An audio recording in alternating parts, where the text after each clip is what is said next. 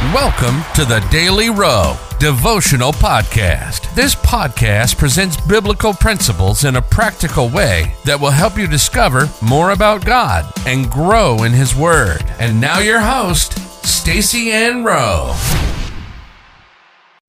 Welcome, friends, to another daily devotional.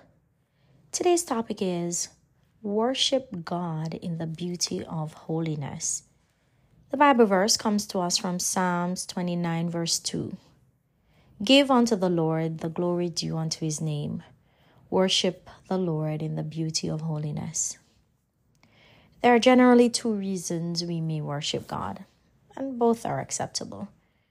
We may worship Him for what He has done or for His attributes. In Psalms 29, the psalmist challenged us to worship Him for His attributes when he said, in Psalms 29 verse 2, give unto the Lord the glory due to His name. This is an attribute of God.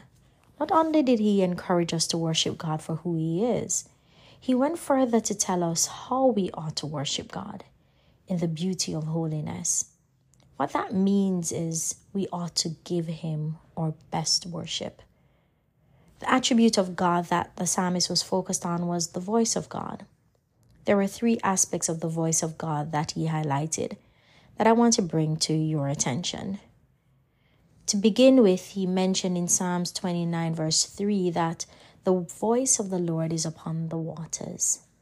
What he was bringing to our attention is that the voice of God can be heard in different parts of the world at the same time. When we speak, our voices can only be heard in the vicinity where we are. But God can speak to different people in different places all at the same time. The other element of God's voice that the psalmist made mention of is that the voice of God is powerful. Psalms 29 verse 4 says, the voice of the Lord is powerful. One display of the voice of God that was mentioned was that it breaketh the cedars. One characteristic of cedar wood is that it is durable or hard to break. But the voice of God breaketh cedars, to suggest that God's voice break down even the toughest of situations.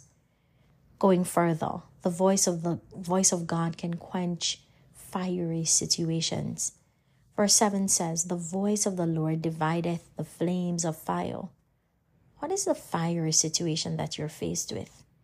Allow the voice of God to speak into it. We can invite God to speak into our situations by worshiping Him in the beauty of holiness. Psalms 22 verse 3 tells us that He lives in the praises of His people, and where He is, He speaks. Life application. Whether you worship God for what He has done or for His attributes, worship Him in the beauty of holiness. Do that by worshiping Him in spirit and in truth. Let us pray. Father, I worship You, O Lord, for who You are. You are an awesome God, and there is absolutely none who is like You. There is none we can compare You to. Father, I will continue to worship You in the beauty of holiness. I give You all the praise. I give You all the honor in Jesus' name. Amen.